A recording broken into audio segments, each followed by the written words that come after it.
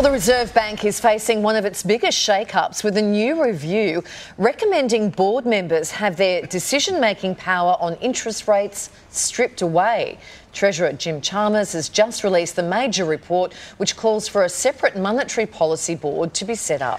Let's get some more. We're joined now by journalist and author Angela Mollard and B105 breakfast radio host Stav Davidson. Good morning to you both. Ange, first up, it is the first major review in decades. Is this report a good thing for Aussie homeowners, do you think? Absolutely, because of course we know Philip Lowe made that comment that there would be no rate rises until 2024. And so we've got hundreds of thousands, millions of people in this country who are under pressure. I'm under pressure. I've talked to people who are having to cut short their maternity leave to pay their mortgages. And I cannot understand why we haven't had this review before now. I think it's 4 decades. Jim Chalmers has been internationally looking at how they run monetary policy in the UK and the US. And the key difference with us is that we had a RBA board made up of business individuals from around the country, so it was representative of the states, but it wasn't monetary policy experts. So this new suggestion is that it will be largely focused on true economists, people that understand the economy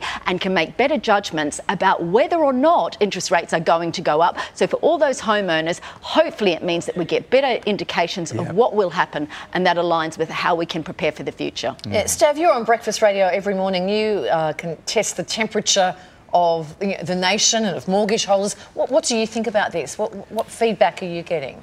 Well, look, I think anything that hasn't been reviewed for that long definitely needs to be put under a microscope and see what's going wrong. But in the end, is this just going to give us another scapegoat to point fingers at? You know, inflation is very dangerous to a country. And I always look at the fact that, look at it this way. I went to Bali a few years ago, and there is nothing worse than getting a Mars bar and having to pay $100,000 for it and then working out the change and all that. If you let that spiral out of control, it gets a bit crazy. But as long as it's done thoroughly and for the best interests of homeowners and landlords and renters as well, it can't be a bad thing. You know, it's been too long before we've had a look at this thing, so let's get it under a microscope and fix the things that are wrong and keep the things that work as well. OK, let's move on, guys. Education experts have proposed all Australian schools should be free and open to all students. But based on their funding model, it will cost taxpayers an extra $8 billion a year. Stav, should private schools be merged into the public system? Go. No, this is absolutely ridiculous, Larry, and anyone that comes to Queensland knows why, because the first question you are asked in Brisbane is, what school did you go to? And then you are judged accordingly on the school that you answer for. Plus, it would give soccer mums no one to be hoity-toity at when they can say that their kid's going to a private school, and it won't give the poor public school kids on the bus someone to look down upon and throw rolled-up bits of paper at on the back seats of the buses. Keep it the way it is. Have the people that want their kids to go to private schools go to private schools. My kid's going to a public school. I'm happy with the public schools here in Brisbane. I say, if it ain't broke, don't fix it.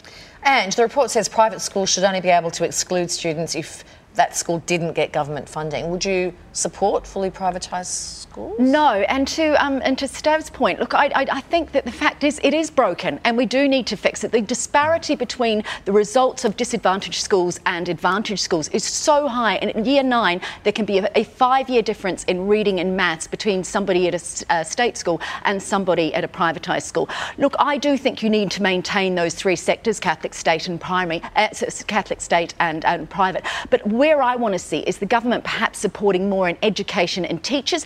Look, if it's your school auditorium or your rowing team or whatever, pay for that yourselves. Parents can pay for that. But when it comes to teaching, I think we should be following the Scandinavian model, where everybody is getting quality teaching, where teachers are paid well, where they receive bonuses, where they're incentivised. Because if we invest in our teachers, whether that's across private, public or Catholic, then we're going to get better results, and we need to get better results. It's not about who you can boast to, what school your kid is at. It's about our children, our country, education being a resource and us investing in it.